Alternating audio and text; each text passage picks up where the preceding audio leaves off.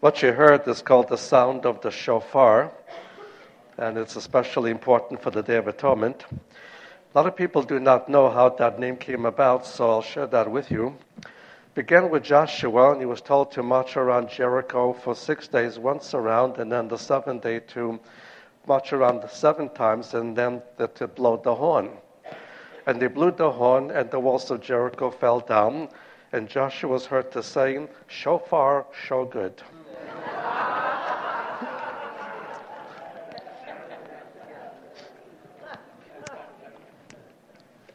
Let me start with a rabbi story. That was not a rabbi story.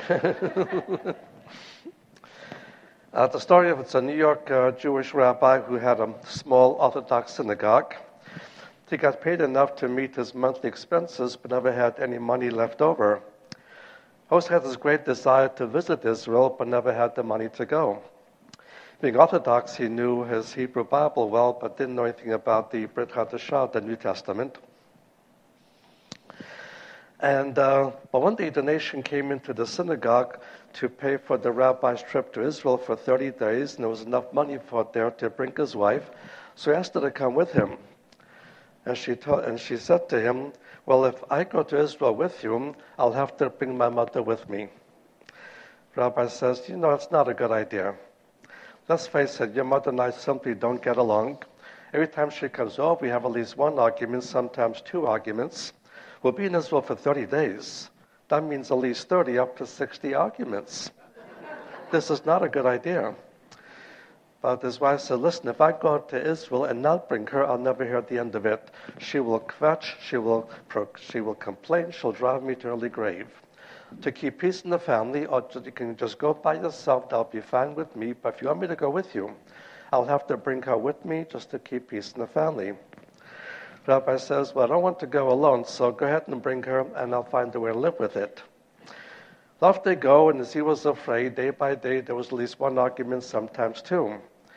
About halfway through the tour, they finally come to Jerusalem, and while they're in the city, his mother-in-law has a heart attack and passes away. Now they need to find out how to get the body back to New York City. New York has a very large Jewish cemetery, more than one, and his own family owns several plots. And so he went to the American consulate to find out what he had to do. And the consulate worker said, because there was so much red tape in this country, it'll be very expensive. It's going to cost you about $30,000. But Rabbi, she's a Jewish woman. She can be buried right here in Jerusalem for only about $3,000. I'll save you a lot of money. Rabbi thought for a moment or 2, and then he said, no. No matter what the cost, I want the body sent back to New York, and I'll find a way to pay for it later. And the consulate worker says, "You must really love your mother-in-law to put out all this expense. She'll be in debt for a very long time."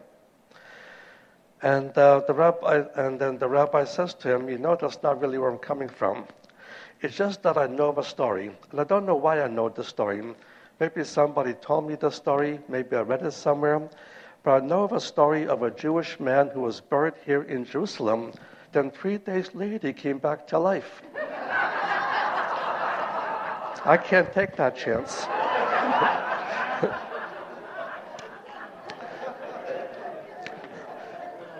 Now, on your outline, you'll see how it's broken up.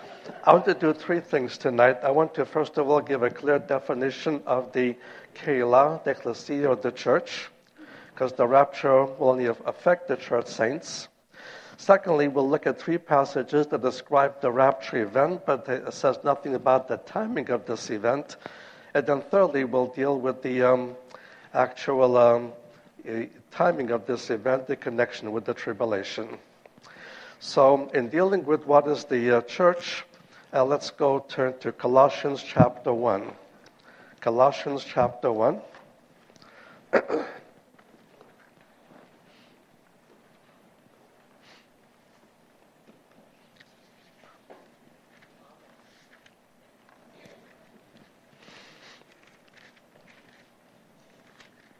Look at verse 18. Colossians chapter 1, verse 18. "And he is the head of the body, the church."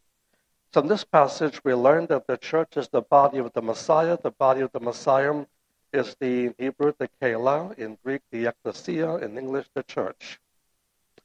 Now what is this body composed of? Our second passage is Ephesians chapter 2.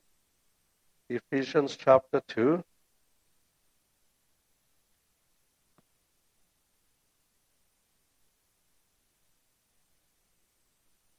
We'll begin in verse 11.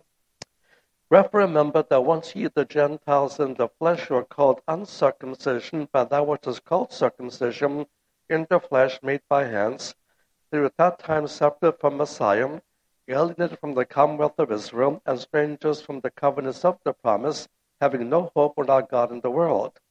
But now in Messiah Yeshua, ye that once were far off are made nigh in the blood of the Messiah. Is our peace, who made both one and broke down the middle wall of partition, having abolished in his flesh the enmity, even the law of commandments contained in ordinances, that he might create in himself of the two one new man, so making peace, and reconcile them both into one body unto God through the cross, having slain the enmity thereby. Now the writer begins this paragraph by pointing out God originally had two ethnic groups, Jews and Gentiles. And the advantage of the Jewish identity is that God had a covenantal relationship with the Jewish people. And because of this covenantal relationship, it became his chosen people. And the Gentiles were two things in connection with the covenants God made with Israel. First of all, they were far off, too far away to enjoy the benefits.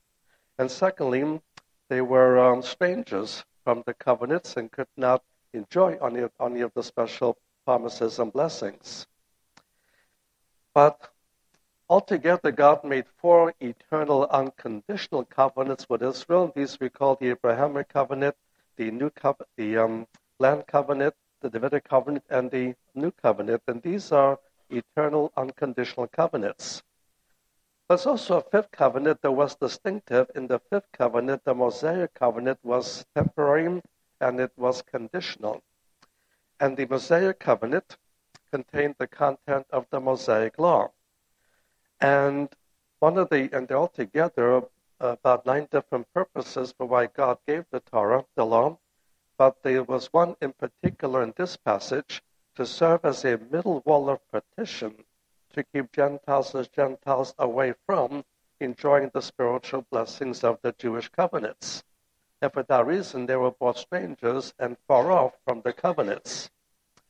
When Messiah died, in verse 15, he broke down this middle wall of partition, which was the commandments and ordinances.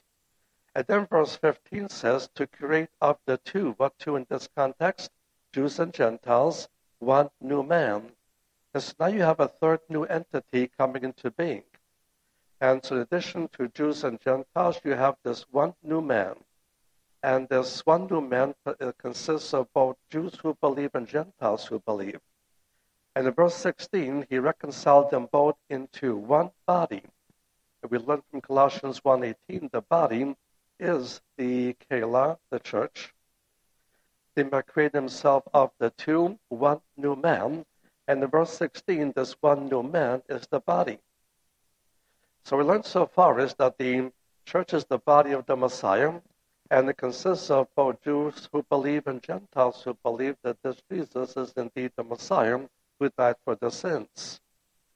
Now the third issue is, how do we enter the body? And for this we go to 1 Corinthians chapter 12. 1 Corinthians chapter 12.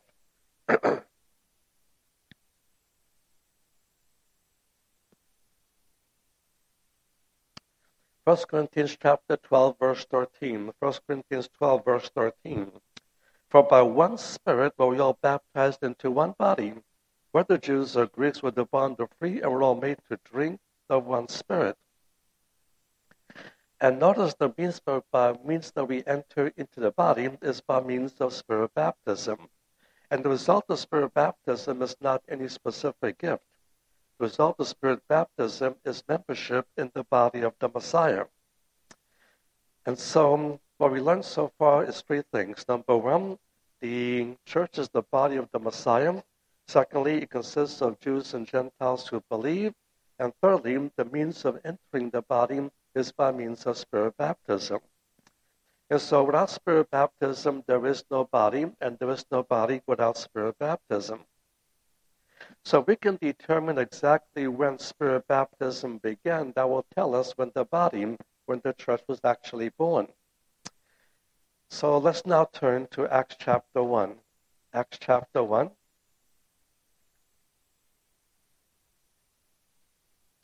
The reason this is important is in all different segments of replacement theology, they claim that the church was already in the Hebrew Bible.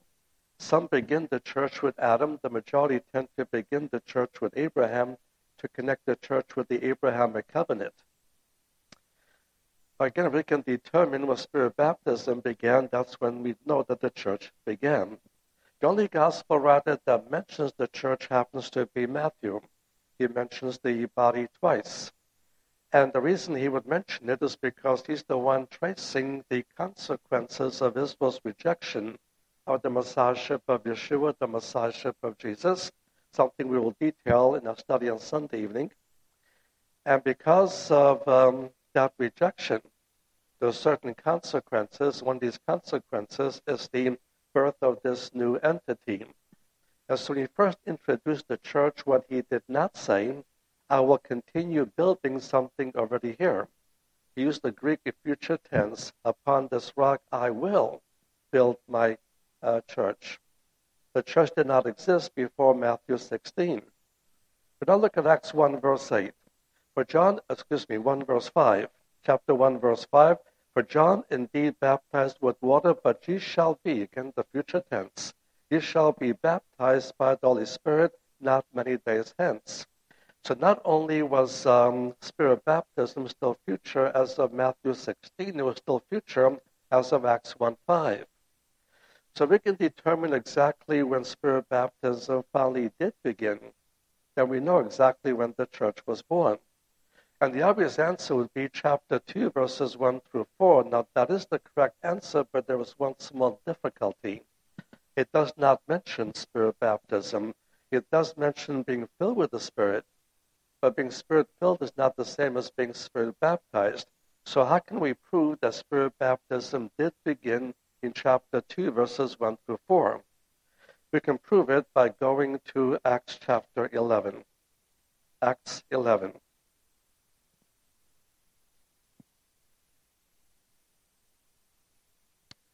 In Acts 10, it is God who sends Peter to the home of Cornelius, and through his ministry to these uncircumcised Gentiles. These are the first uncircumcised Gentiles to believe, and they were baptized by the Spirit. And for the first time, you have Gentiles in the body of the Messiah.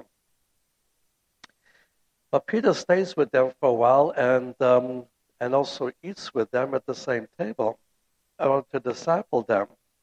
And Jews did not eat with Gentiles at the same table. So when Peter came back to Jerusalem, he was attacked by the fellow Jewish believers of his congregation for why he sat down and ate with the Gentiles. And look at verse 2. When Peter was come up to Jerusalem, they that were of the circumcision contended with him, saying, You went in to men uncircumcised, and you did eat with them. And that was a no-no. And the only Jewish believers not yet recognizing God's new programs, his Messiah's death and resurrection, continued many of the practices, including not sitting at the same table with Gentiles. So Peter defends his actions by two things. First of all, he points out and tells them about the vision God gave him in Acts 10, and he could not be disobedient to the heavenly vision.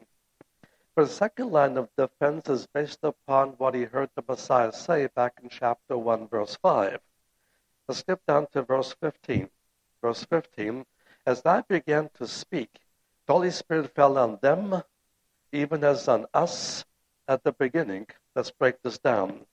And as I began to speak, the Holy Spirit fell on them. Who are them? The Gentile believers of Acts 10. Even as on us, who are the us? The Jewish believers of the congregation of Jerusalem at the beginning. And when did the Spirit first fall upon the Jewish believers in Jerusalem? In Acts 2, verses 1 through 4. And now look at verse 16. And I remembered The word of the Lord, how he said, John indeed baptized with water, but ye shall be baptized in the Holy Spirit. And so Peter points out that the Acts 1:5 prophecy was fulfilled when the Spirit first fell upon the Jewish believers at the congregation in Jerusalem in chapter 2, verses 1 through 4. So that's when Spirit baptism began, and that's when the church began. So summarizing, the church is the body of Messiah, consisting of both Jewish and Gentile believers who are entered the body by means of Spirit baptism. And Spirit baptism began Acts 2, verses 1 through 4, and that's when the church began.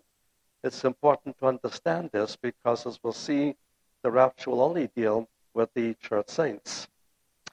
Now, the second part of our study has to do with the rapture event. Let's go to John chapter 14. Look at three passages that simply describe the rapture event, but says nothing about the timing of it. John chapter 14.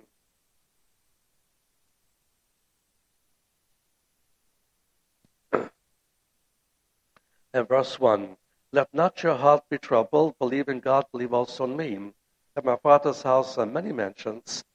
If it were not so, I would have told you. For I go to prepare a place for you. And if I go and prepare a place for you, I come again, and receive you unto myself, that where I am, there ye may be also. Now, this is a discussion that takes place during his last Passover service with them. And he makes an announcement he'll soon be leaving them for a longer period of time. And while he's away, he'll be building a place for them, and only when the place is fully prepared will he come for them to take them to where he was then going. He was then going to heaven. And so here you have a special promise of a special coming for believers only, for the purpose of taking them to heaven. Nothing in the passage specifies the timing of this event. It simply promises a special coming of the Messiah for the purpose of taking the believers to where he was then going, to the place in heaven, and for them to indwell the building or the structure he was going to go back to finish building. The second passage will be 1 Thessalonians chapter 4. 1 Thess chapter 4.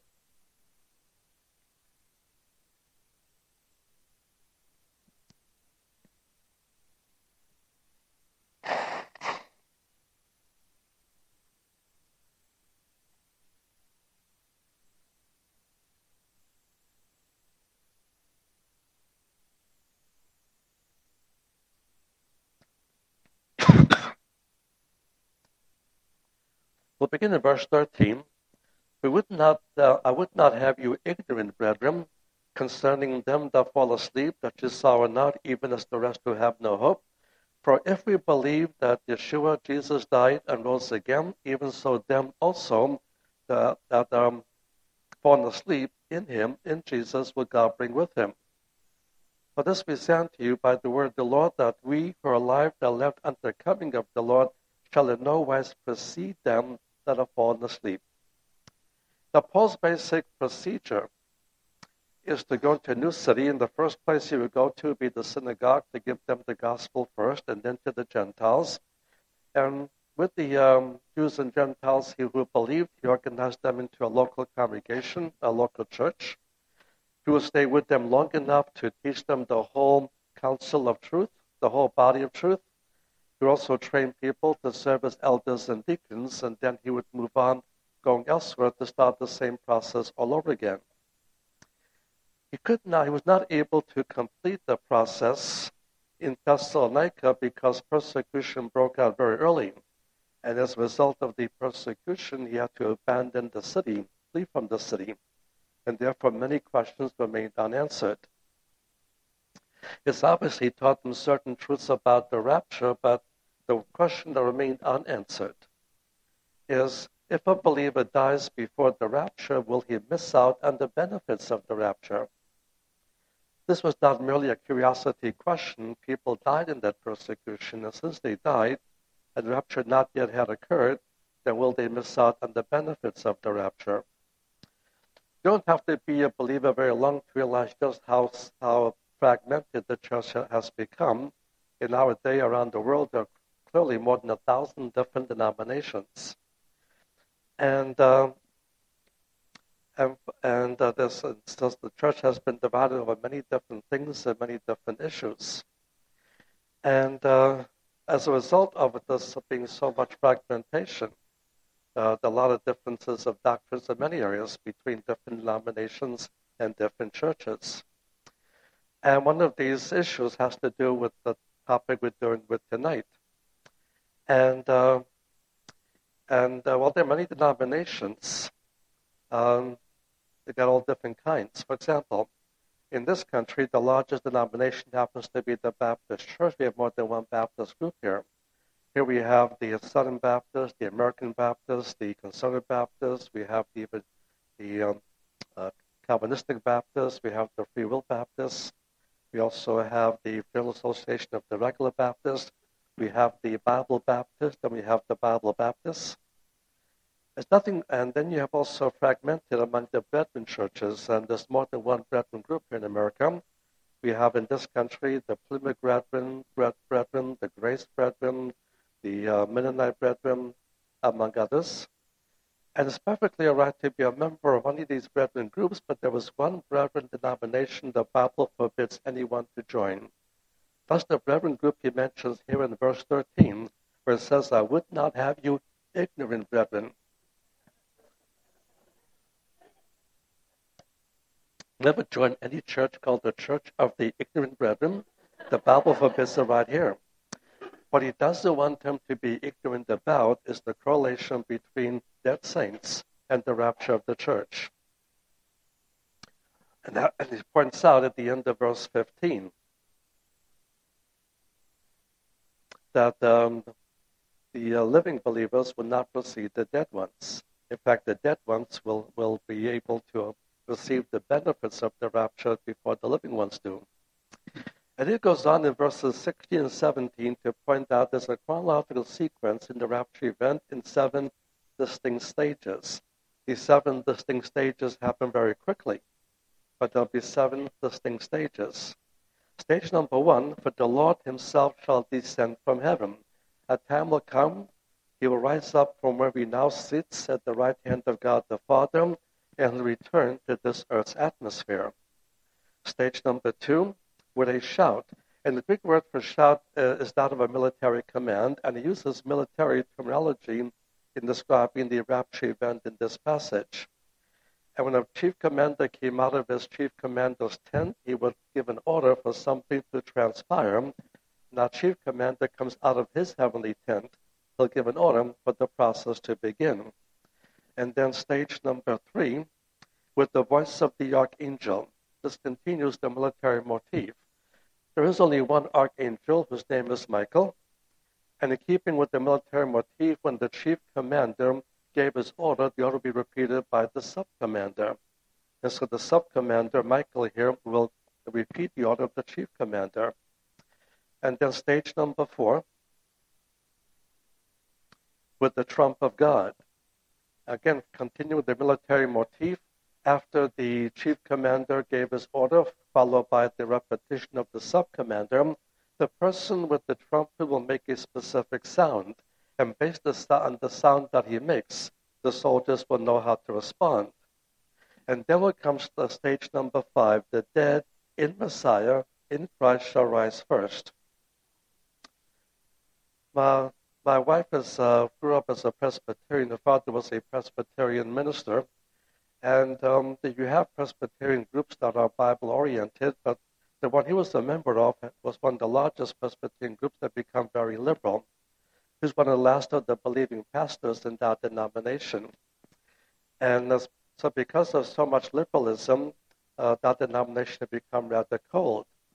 So often during our courtship time, I would sometimes tell my future wife that according to the Bible, whenever the rapture occurs, the Presbyterians will get to go first because it says the dead in Christ shall rise first.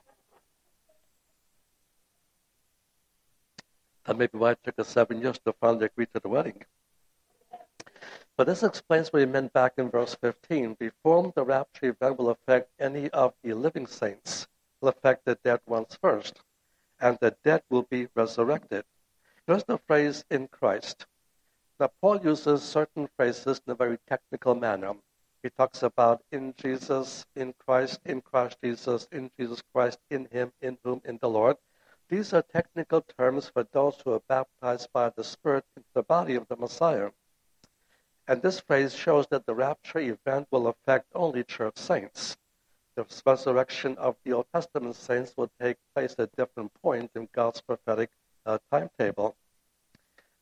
And so in this event, those who are dead are going to be resurrected first.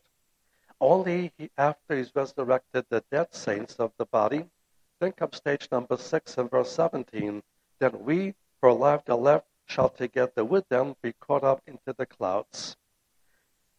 Now the rapture, often the rapture in our days is under rather heavy attack. Mostly the attack is against those that hold to a pre-tribulational rapture. But in the modern day, there are more and more groups that simply deny the rapture event.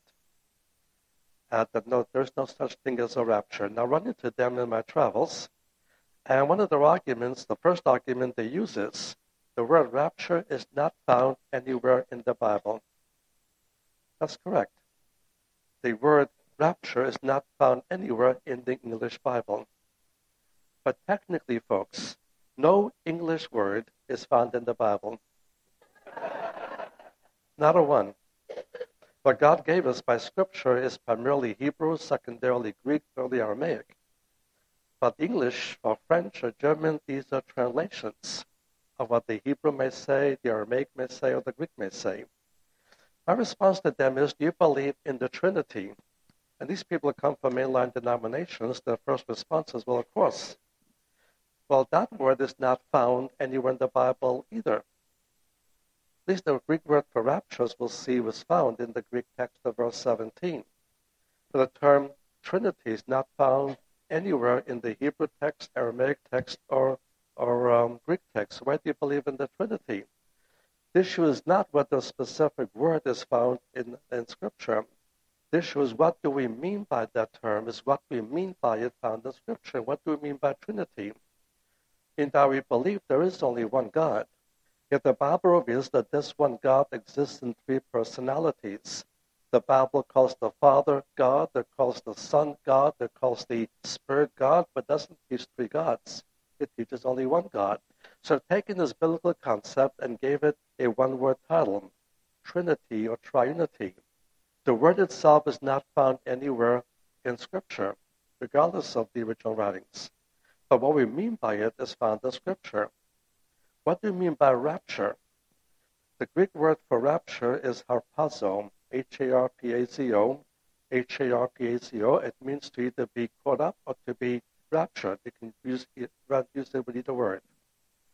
And it simply refers to the catching up or the rapturing of the living saints. Is that found anywhere in Scripture? Right here in verse 17. We shall together with them be caught up in the clouds. We can go ahead and change the terminology. We'll drop the word rapture and simply talk about the catching up. Having changed the terminology, we haven't changed the content of the doctrine of what the Bible teaches. And so while the dead believers are resurrected, living believers are raptured or caught up. And that'll be the sixth stage.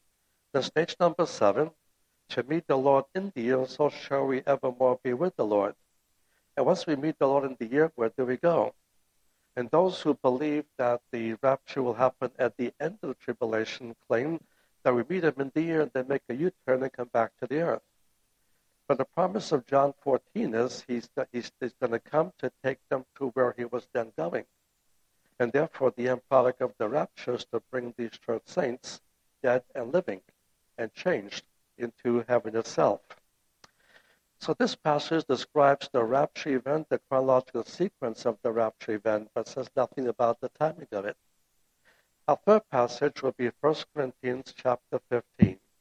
1 Corinthians chapter 15.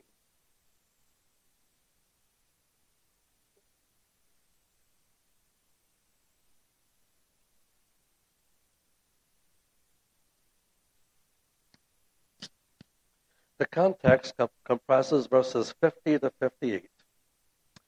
Verse 50, now this I say, brethren, that flesh and blood cannot inherit the kingdom of God, neither does corruption inherit incorruption. His point so far is the kind of bodies we now have, bodies subject to corruption, bodies subject to mortality, are not the kind of bodies with which we can enter into the eternal state. And so at some point there needs to be a change in the nature of our bodies. And for the believers of the body, that change will occur at the time of the rapture event.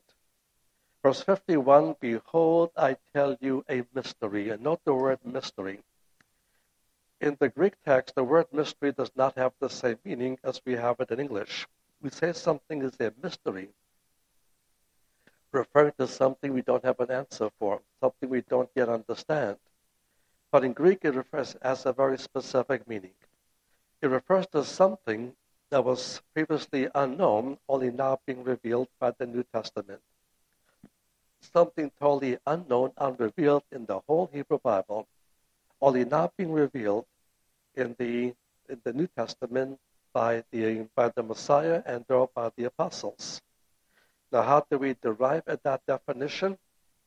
Keep your finger here and turn momentarily to Ephesians chapter 3. Ephesians chapter 3. In Ephesians chapter 3, we'll look at verse 3.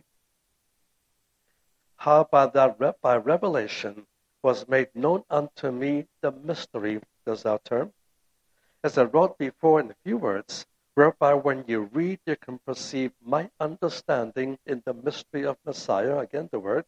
Now look at verse 5, which in other generations was not made known unto sons of men, as it has now been revealed unto his holy apostles and prophets in the Spirit. A New Testament mystery is something previously unrevealed, nowhere known from the Hebrew Bible, only now being revealed by the pages of the New Testament, by the New Testament apostles and New Testament prophets. Now skip down to verse 9. In verse 9, to make all men see what is the dispensation of the mystery, again our term, which for ages has been hid in God who created all things. For ages, for dispensations, it was hidden in God, only now being revealed to the New Testament apostles, New Testament prophets. Now look at Colossians chapter 1. Colossians chapter 1.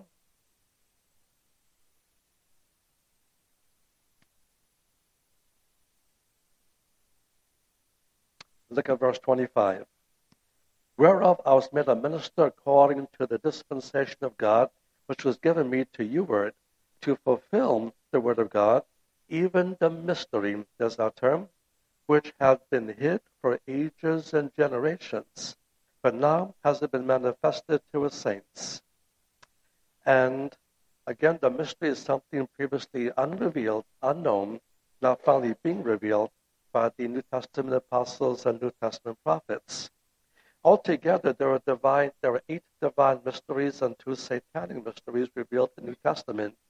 And one of these 8 divine mysteries is the mystery of the rapture of the church, because that was not revealed anywhere in the Hebrew Bible. Let's go back to 1 Corinthians 15.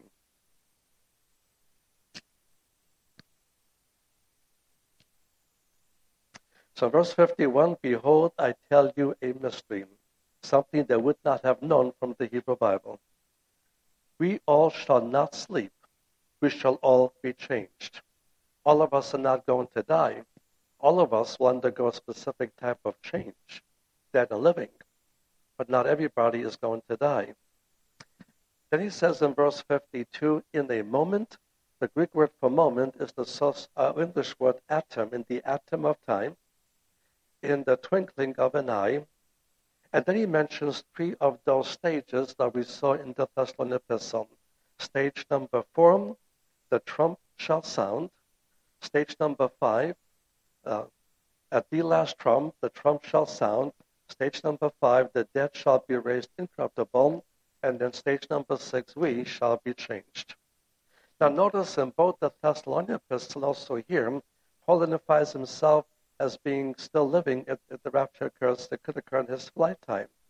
He identifies himself not with those that will be dead, but those that will still be living in these two epistles, Thessalonians and here.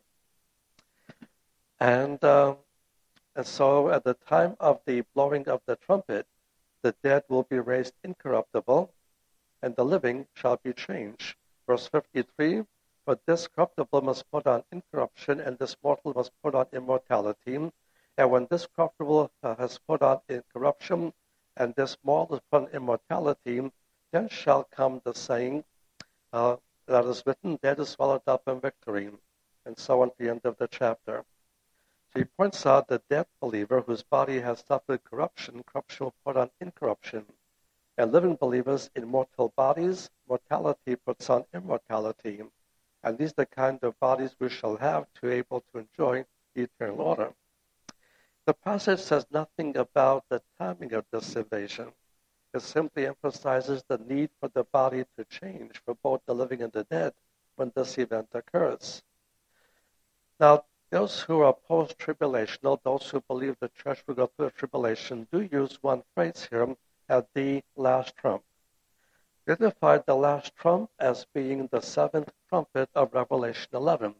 And I point out both mid-tribs and post-tribs use the same argument. They simply disagree among themselves the timing of the blowing of the seventh trumpet. So the last trump will have to be the seventh trumpet. Now, this is not what Paul can be referring to. Notice he says the last trump, definite article, a specific one. And at this point, this is what they could not do. They could not pull out the book of Revelation, turn to Revelation 11 and say, well, this must be it. They could not do so because Revelation had not yet been written. It won't be for about another 50 years. And yet, he says the last trump, he expects them to know what he's talking about. And writing to these churches like this one, that he was a founder, they would know what he said. Because in Corinth, he had a lot of time to deal with Scripture, to teach them the whole counsel of God. And because you had the free time to teach them the whole counsel of God, that will include the 7 festivals of Leviticus chapter 23. Leviticus chapter 23, Moses outlined the chronological sequence of the 7 holy seasons of Israel. And the purpose of Leviticus 23 is not to give us all the details about each festivity. For example, it only spends one verse on the Passover. Other details are given elsewhere in Mosaic writings. And therefore, the purpose is not to give the details, but to give the chronological sequence of how they're to observe these things, because they'll be fulfilled in the same order in which they will fall. And so in the 7 feasts of Israel, they're divided into 2 sections. You have the fall season, and you have you'll start with the spring season and begin and continue with the fall season. And the spring cycle of festivities contained the first 4, and the first 4 were fulfilled by the program of the first coming. But number 1, the Feast of the Passover, which was fulfilled by the death of the Messiah. Secondly, the Feast of Unleavened Bread, fulfilled by the offering of his sinless blood. Thirdly, the Feast of First Fruits, fulfilled by the resurrection of the Messiah. And fourthly, the Feast of Weeks, which was fulfilled by the birth of the body of the Messiah. You have a 4-month break, then you have the last 3, which also come close together, but even closer. The first 4 come within 50 days of each other. The last 3 come within 2 weeks of each other. And these are the Day of Atonement, the Feast of Trumpets, the Day of Atonement, and the Feast of Tabernacles. Now, the Feast of Tabernacles is fulfilled by the Messianic Kingdom. And the Day of Atonement is fulfilled by the tribulation and by Israel's national atonement in the tribulation. But the Feast of Trumpets comes before both of those. Already in this one epistle, he's made several references to some of these festivities. Turn back to chapter 5 for a moment. Chapter 5, and look at verse 6. Chapter 5, verse 6, your glory is not good, nor yet not a little leaven leavens the whole lump. Purge out the old leaven, that she may be a new lump, even as you're unleavened. For Messiah, our Passover has been sacrificed for us. And you have the Passover fulfilled by Messiah's sacrifice. Then the very next verse, he deals with the Feast of Unleavened Bread. Verse 8, wherefore let us keep the feast, not with the old leaven, neither with the leaven of malice and wickedness, but with the unleavened bread of sincerity and truth. And this was fulfilled by the offering of his sinless blood. Now in chapters 11 through 14, he deals with the Feast of Weeks, dealing with the concept of the body. But now look at chapter 15, and look at verse 20. Chapter 15, verse 20. But now hath Messiah been raised from the dead, the first fruits of them that are asleep. And here he connects the Messiah with the Feast of First Fruits, which was fulfilled by his resurrection. What he does in chapter 15, verses 50 to 58, is to make one more festival connection, this time with the Feast of Trumpets. So what does he mean by the last trump? If you go to any synagogue service on this occasion, you'll hear the sound of altogether 100 trumpet sounds, 100 sounds of the shofar. And the first 99 notes are three different lengths. Some are short, some are long, some are staccato. There's a mixture of these 99, going back and forth between short, long staccato and back and forth. When the blower comes to the 100th note, it's called the Tekiach Dolah, meaning the great trump, and also the last trump.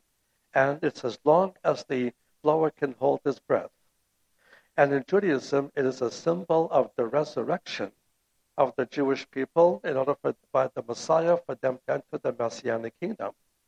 And Paul picks up the resurrection motif, notice, with the last trump, but he applies it to members of the body of the Messiah. The last trump, the dead shall be raised incorruptible, and we, the living, shall be changed. And so the last trump is not the seventh trumpet of Revelation. The last trump is the great trumpet sound, the Tekiach Dolah, of the Feast of Trumpets. That will symbolize a resurrection, but in this scripture, the resurrection of the body of the Messiah. So if this says anything about the timing of this event, it would imply a pre-tribulation event. For just as trumpets comes before the Day of Atonement, the Day of Atonement is a day of Israel's national atonement. By the same token, the Feast of Trumpets comes before the atonement, and therefore the rapture will come before the tribulation starts. That's not really his point here. His point is the need to change the body at the rapture event. So as far as timing, none of these three passages actually mention the timing of it. Let's go to our final part, which has to do with the timing of the event.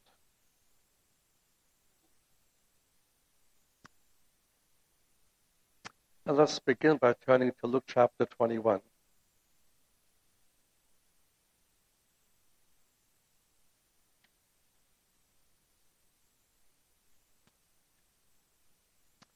Let me begin with one simple observation.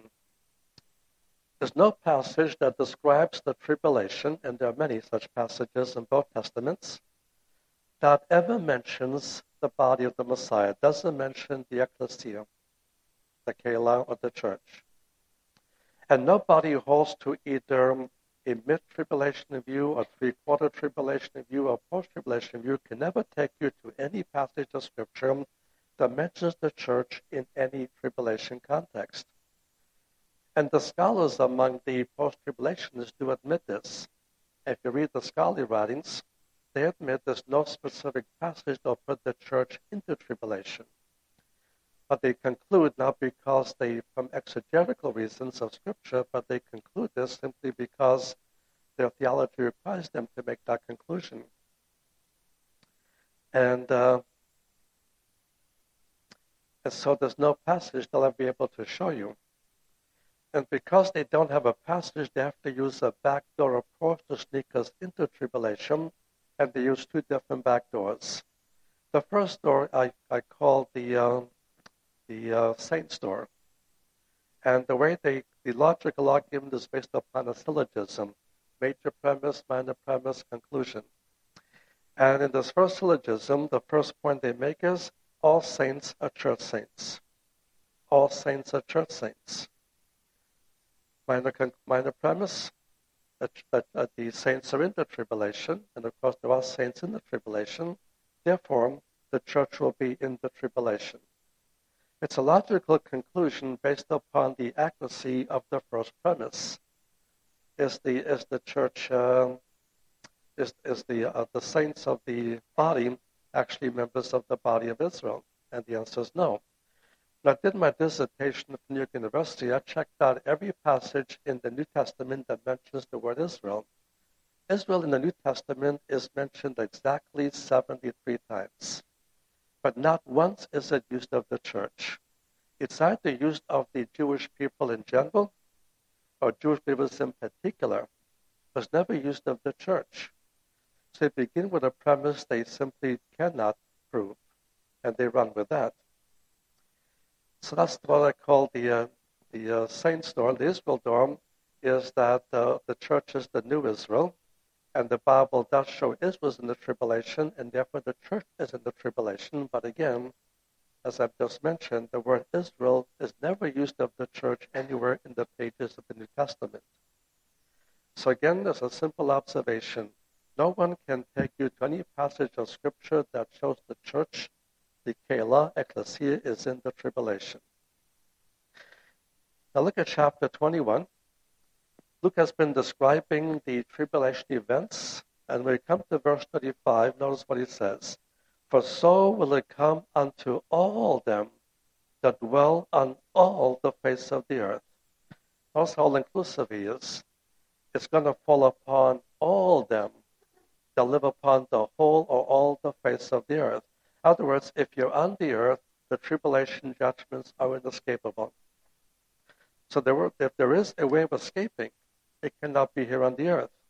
And now look at verse 36.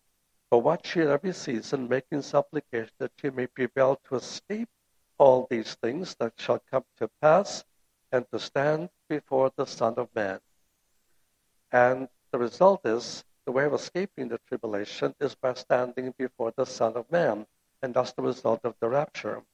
And to stand before is often in the context of evaluation and judgment, that we all stand before the judgment seat of the Messiah. And how we have served the Lord will be evaluated, and that will determine our rewards and our place of authority in the Messianic kingdom. But you have a clear statement between what's on earth, where you cannot escape, and get to heaven, by which you can escape. A clear pre-tribulational concept.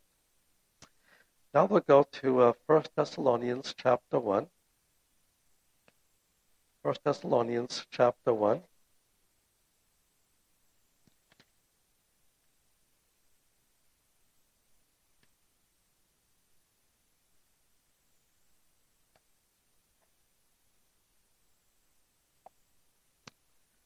Let's go verse 9. 1:9. For they themselves report concerning us what manner of entering we had unto you, how you turned unto God from idols to serve a living and true God, and to wait for the Son from heaven, whom you raised from the dead, even Yeshua, even Jesus, who delivers us from the wrath to come. The Bible talks wrath in the element of the wrath of God. It discusses it in two time zones. First of all, there is the present wrath of God against sin. As in Romans chapter 1, verse 18, the wrath of God is revealed against all unrighteousness and ungodliness of men. But the second way the term is used is of the future wrath, the wrath of the tribulation. And the wrath of the tribulation covers all the tribulation judgment chapters. From Revelation 6 to chapter 18, you'll see the wrath of God mentioned frequently. And so the second wrath that the believers, by the way, are going to be exempt from both kinds of wrath. In Romans chapter 5, verse 9, Romans 5:9, we are delivered from the present wrath of God against sin, but we shall also be delivered from the future wrath of God. This correlates well with the passage of John 14, a special coming of the Messiah to take us to where he was then going, to take us to heaven. And here's the additional reason why he'll take us to heaven, so we are not going to have to suffer the wrath of God. The Messiah already suffered the wrath of God on our behalf when he was on the cross. Now we'll go to chapter 5. Chapter 5.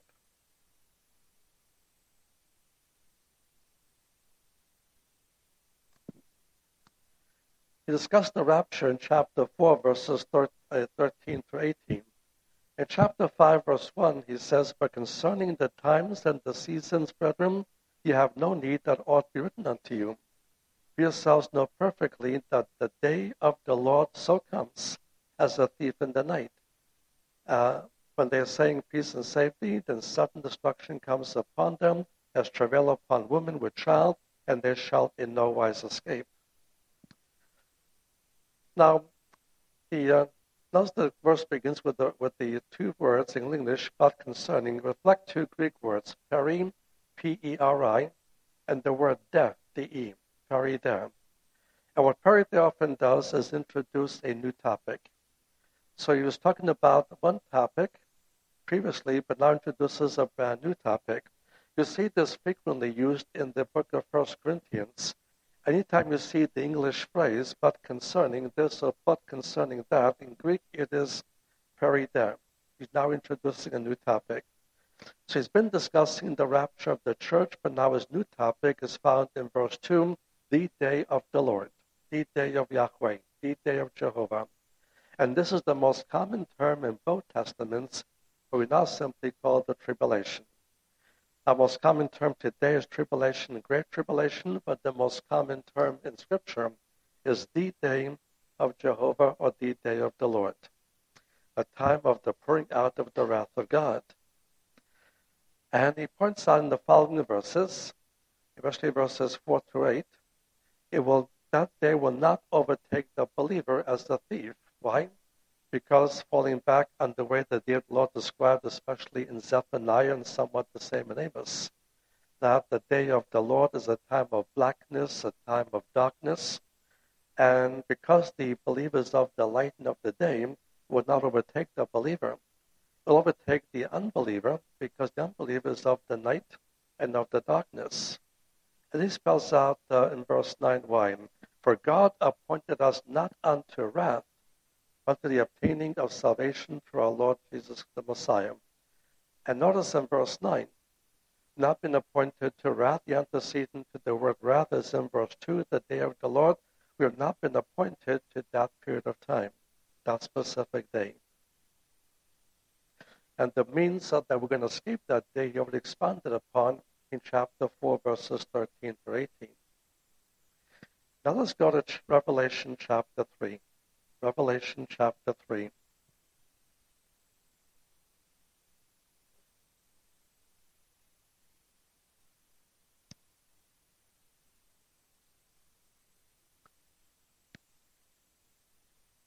Addressing the church, he says in verse 10, 3:10, "Because you did keep the word of my patience, I also will keep you from the hour of trial, that hour which is to come upon the whole world, to try them that dwell upon the earth." Notice what he does not say in this verse. He does not say, "I will keep you safe in the hour of trial or the time of trial." I will keep you the very hour of it, the very timing of it. Now, those who oppose Trib, not all of them, but many of them, claim that this is only promising the church safety in the tribulation. If that's the promise of verse 10, God will keep the church safe in the tribulation, something goes terribly haywire. And why? Because as he begins to move into the tribulation passages with chapter 6, in chapter 6, saints are getting killed. Chapter 7, saints are getting killed. Chapter 11, saints are getting killed. Chapter 12, saints are getting killed. Chapter 13, saints are getting killed. Chapter 14, saints are getting killed. Chapter 17, saints are getting killed. And chapter 18, saints are getting killed. So chapter 3, verse 10 is promising the church safety in the tribulation. God is doing a terrible job of it. Saints are getting massacred all over the tribulation. The only way that 3:10 can be consistent, what we see in chapter 6 to chapter 18, is that is the church saints that are going to be kept from that period of trial. But those who choose to believe only after the rapture don't have the same promise. and therefore will suffer when the tribulation hits. And in all these chapters, and notice that John is not averse to using the term church, and he uses the church frequently in the first 5 chapters. But the church is not mentioned one single time in chapter 6 to chapter 18, not even once. The church is mentioned again only as of chapter 19, which are the events that will follow the tribulation. So again, nobody can show you a passage of tribulation that mentions the church. Let's go to Revelation 19. This will be our last passage.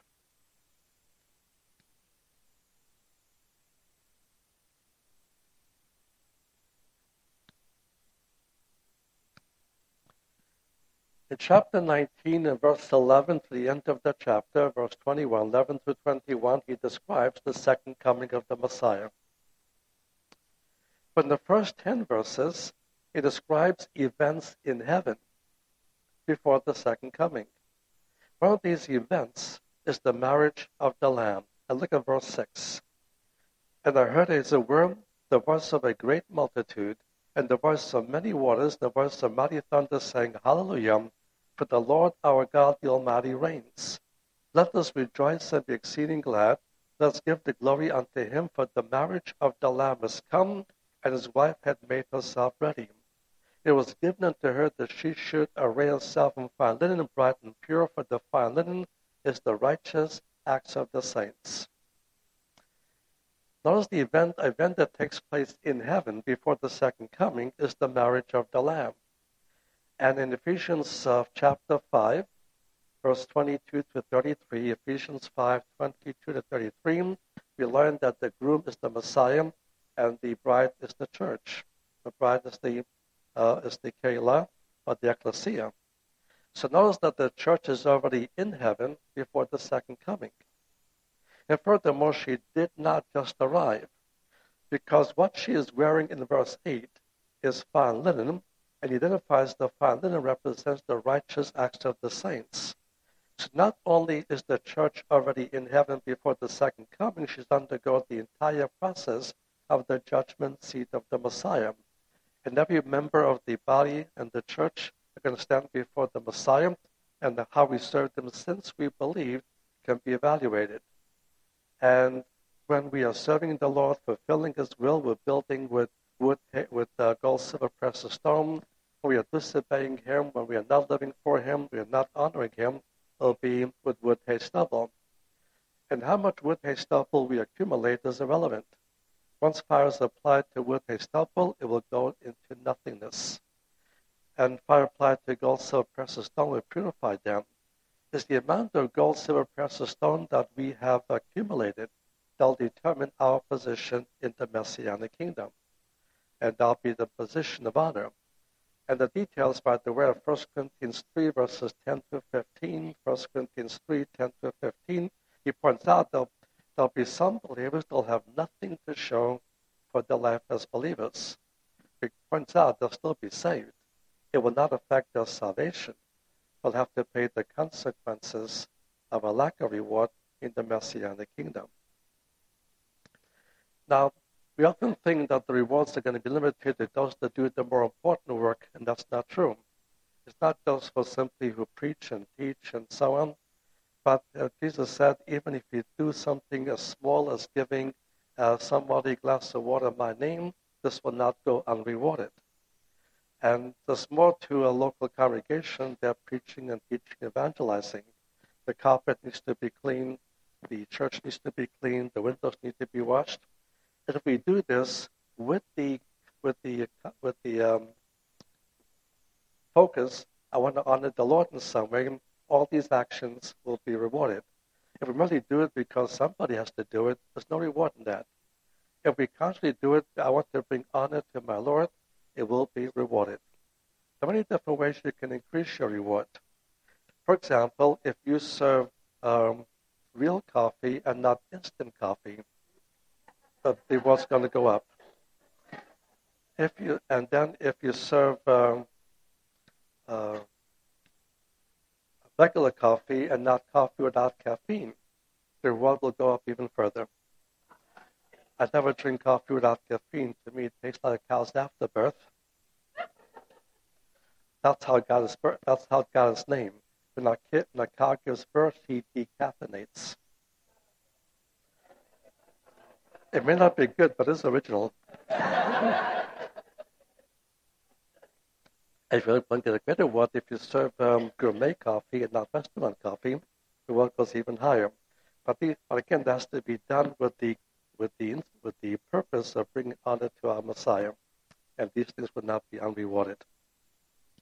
So with this study, I hope you realize that I am premillennial, I am pre-tribulational, I am pre-everything. I won't even eat post-toasties for breakfast to avoid any connection with that teaching.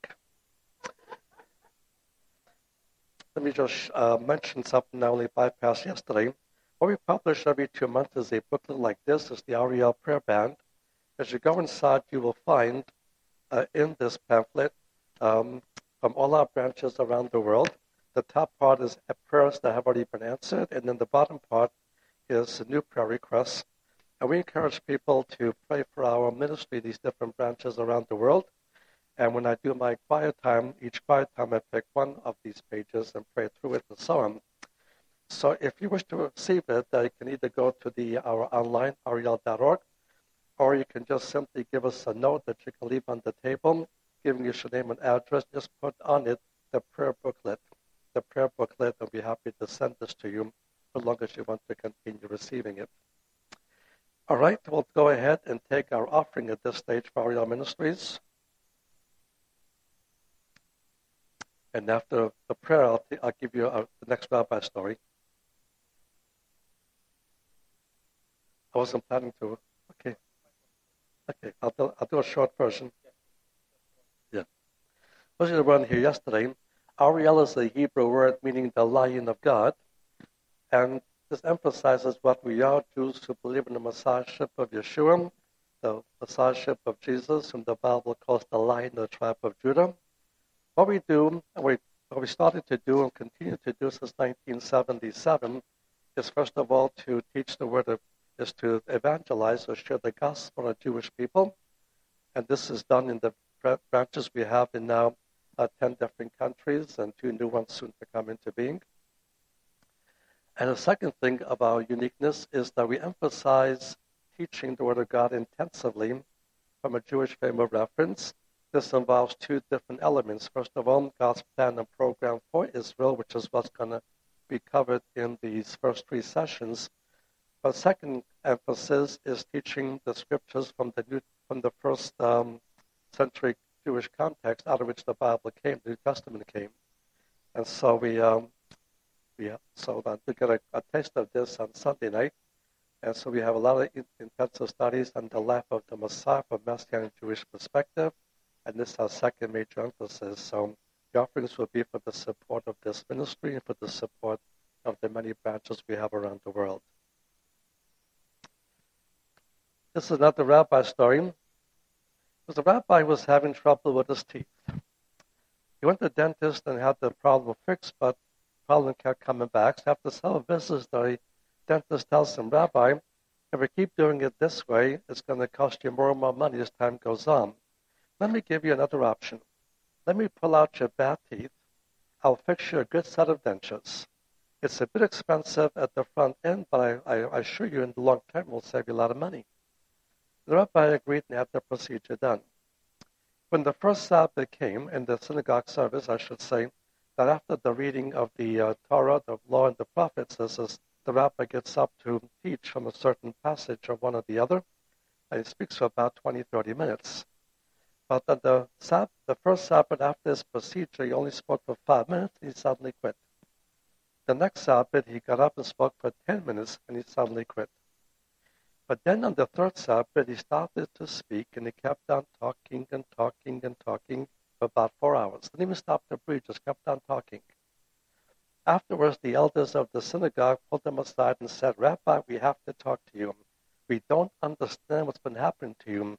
The last 2 Shabbats, you were rather short, but this morning, this was way, way, way too long. Rabbi explained what happened. He says, 2 weeks ago, so after my procedure, and after about 5 minutes, my gums began to hurt. I just had to quit. Last week I was getting used to my new dentures, and after about 10 minutes they weren't quite fitting right. They began to slip. I had to quit after 10 minutes. What happened this morning is I got up and I wasn't paying close attention. And by accident, I put in my wife's dentures and I could not stop talking.